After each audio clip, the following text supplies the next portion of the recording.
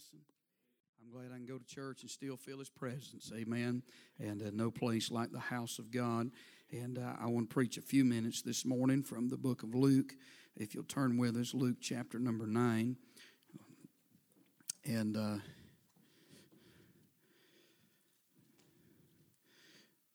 we've seen a lot, we've heard a lot on the news this past few days. And I'm not dealing with that, but I do want to say something about it. And we know that we are in the last days. Amen. Jesus said, or in fact, Paul wrote this over in 2 Timothy chapter 3. He said, "This know also that in the last days perilous times shall come." And they're here, aren't they? "For men shall be lovers of their own selves, covetous, boasters, proud, blasphemers, disobedient to parents, unthankful, unholy." That pretty well describes where we're at today, doesn't it? Truce breakers, false accusers, incontinent, fierce, despisers of those that are good, traitors, heady, high-minded, lovers of pleasure more than lovers of God. You talk about the pleasures of this world, and I'm talking about people that go to church and get all excited about that. There's not a lot of people excited about the things of God like they used to be. Lovers of pleasure more than lovers of God. He said, having a form of godliness, but denying the power thereof, from such turn away. Amen. And we ought to reject that in this hour, because we do know Jesus is coming. Amen. He said in John 14 and verse 1, "Let not your heart be troubled. You believe in God, believe also in me. In my Father's house are many mansions. If it were not so." You know, I don't care what the liberals say about that verse.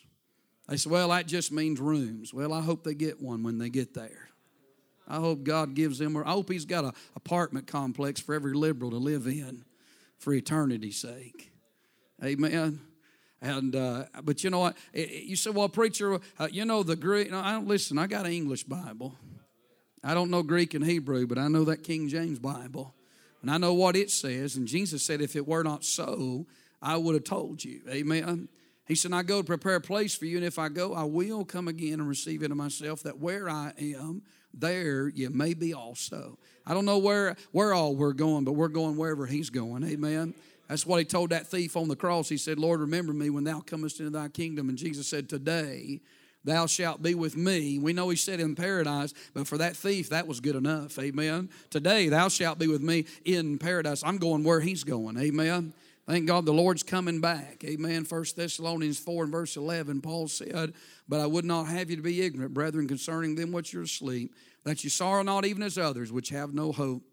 For if we believe that Jesus died and rose again, even so them also which sleep in Jesus will God bring with Him. For this we say unto you by the word of the Lord." Amen. It's not my words, it's not Paul's words, it's God's word. Amen. "For this we say unto you by the word of the Lord, that we which are alive and remain in the coming of the Lord shall not prevent them which are asleep." Isn't that a blessing? Amen. They're going to get up on resurrection morning. Amen. "For the Lord Himself shall descend from heaven with a shout, with the voice of the archangel, with the trump of God, and the dead in Christ shall rise first. And we which are alive and remain shall be caught up together with them in the clouds to meet the Lord in the air." We're going to meet our loved ones before we meet the Lord on resurrection morning. We'll be caught up together with them in the clouds to meet the Lord in the air. And so shall we ever be with the Lord.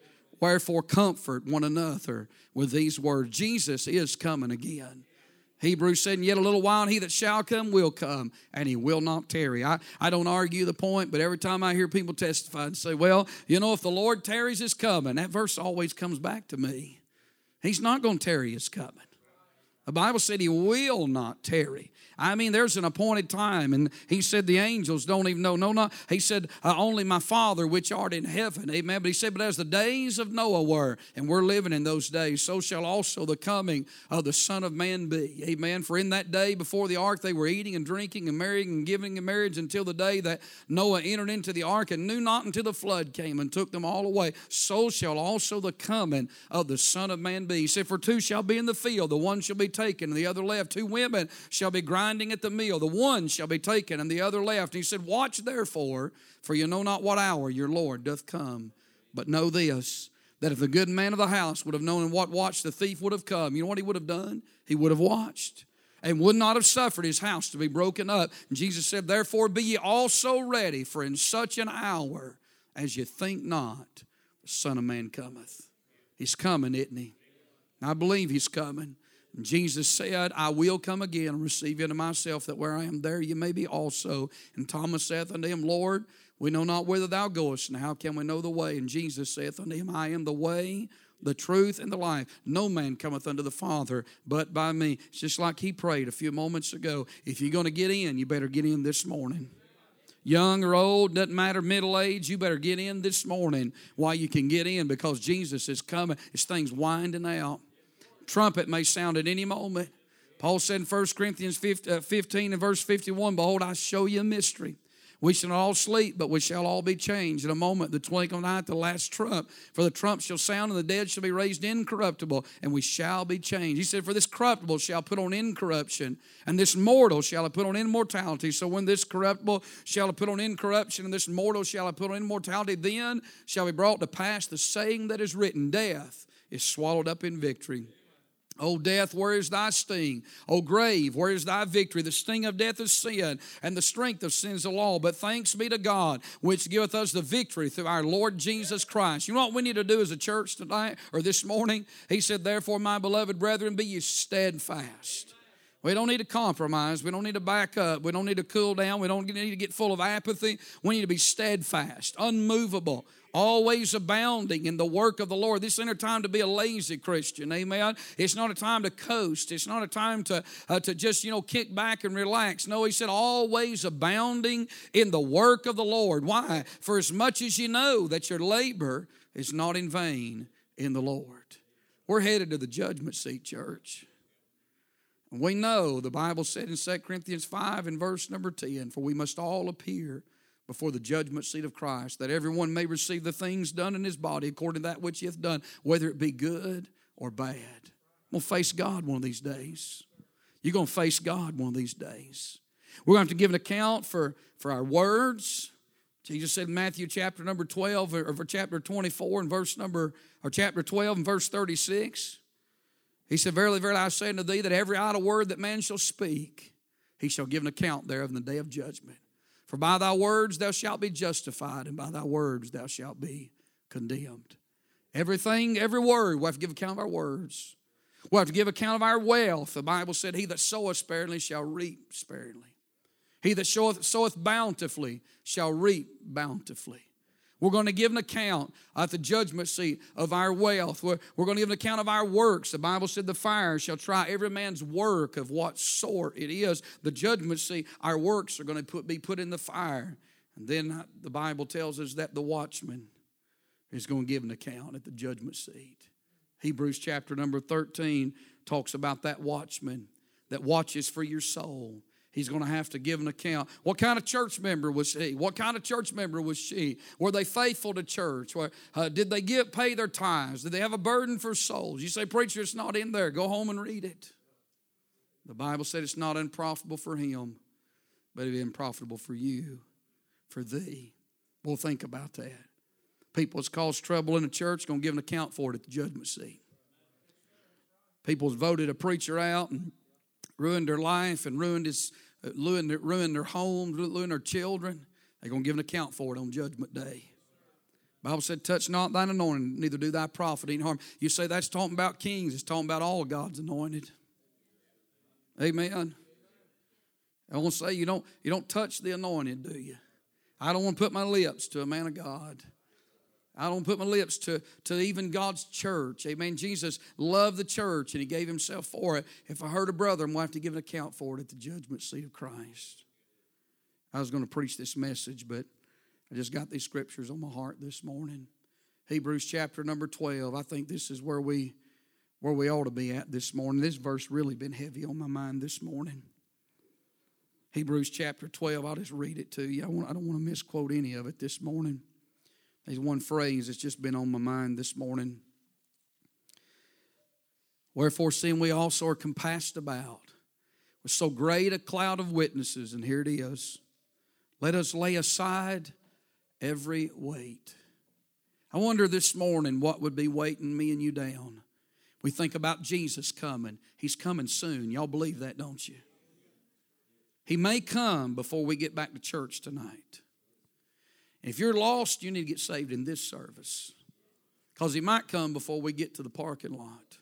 You say you're trying to scare me. No, I'm trying to warn you this morning. He's soon coming, friend. The conditions are right. The circumstances are right. All the signs are pointing toward home. I think somebody said on a particular day in September, I heard somebody say something about that. Somebody made an announcement in September that Jesus was coming at this time on this day. Well, I don't know when he's coming, but I knew he wasn't coming right then.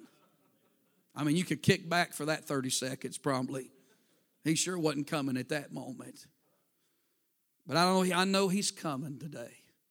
And if you're lost, you need to be saved. If you're backslid, you need to get right with God this morning. You need to come. You need to. If you're saying, well, preacher, I'm not way out in sin, but is there something in your life you need to lay aside this morning? Let us lay aside every weight. It may not be a sin, but it sure might be a weight in our life. Might be something that's holding us back, something that we've let come into our life, and it's hindering us this morning. I was going to preach from Luke chapter 9, but really feel like the Holy Spirit just leading me to say this morning. He's coming, and as Christians, we need to live in the light of that coming, don't we?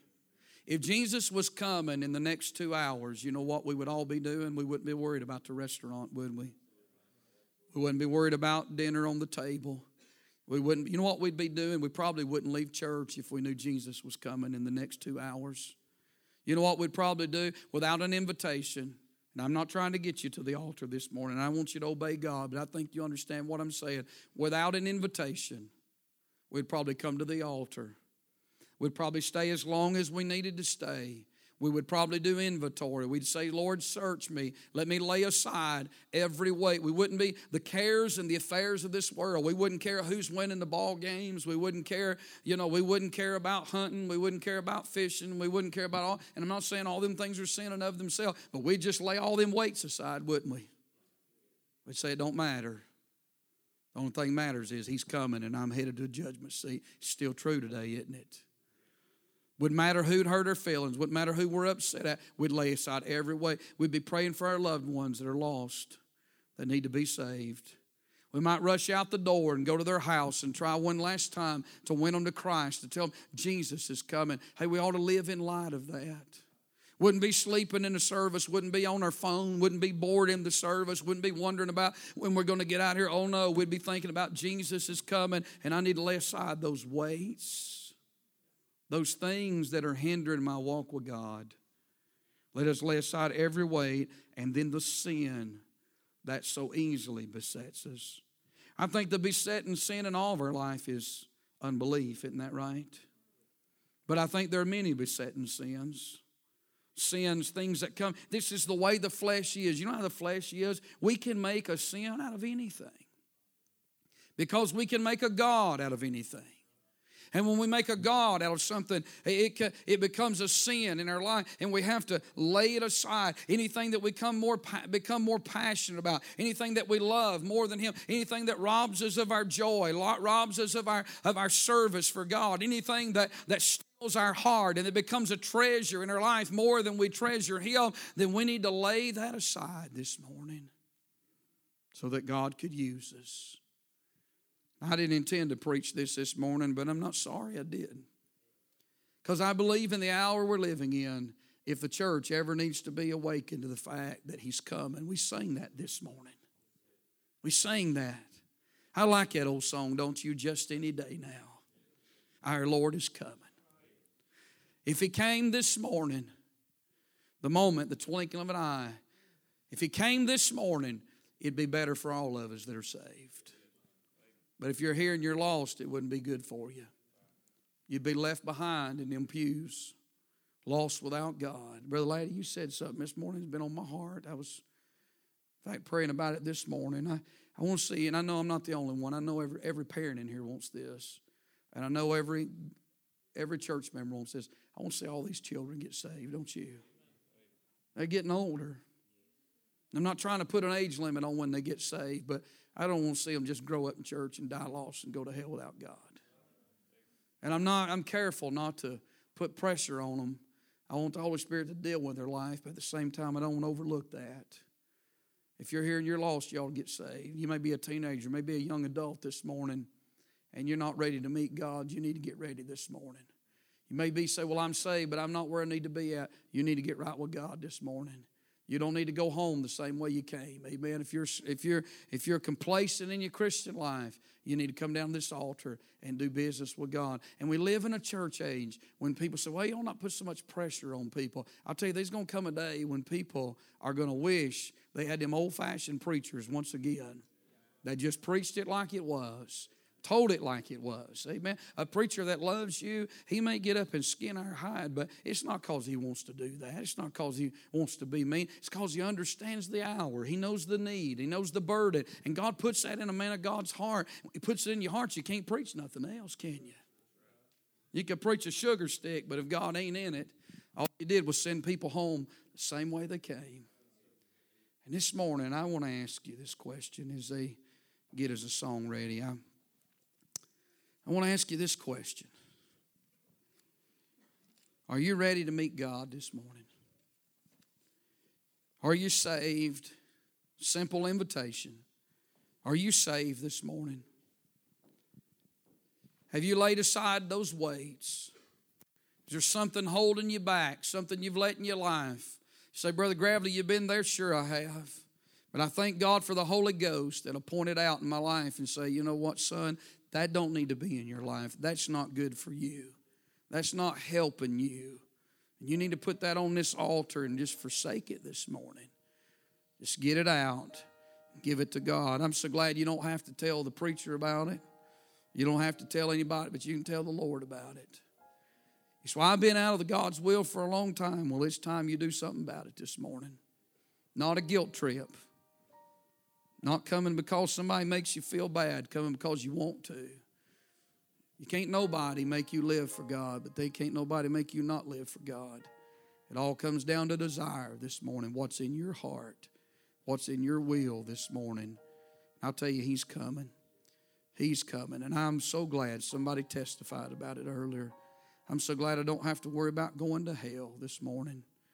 As we stand to our feet, maybe somebody here, you're not saved. Hey, why don't you get somebody by the hand? Maybe it's mom or dad. Maybe it's another Christian. If you're lost this morning, why don't you get them by the hand and say, would you go to the altar with me? I want to be saved this morning. They'll pray with you. We'll pray with you. Be an easy time to get saved this morning. Church member, better make sure you got more than church membership. Make sure that you're born again this morning. You must be born again. Acts 4 and verse 12. Neither is there salvation in any other, for there's none other name under heaven given among men whereby we must be saved. Are you saved this morning? Do you know Him? He's going to lead us in this song while folks are coming. You obey God this morning.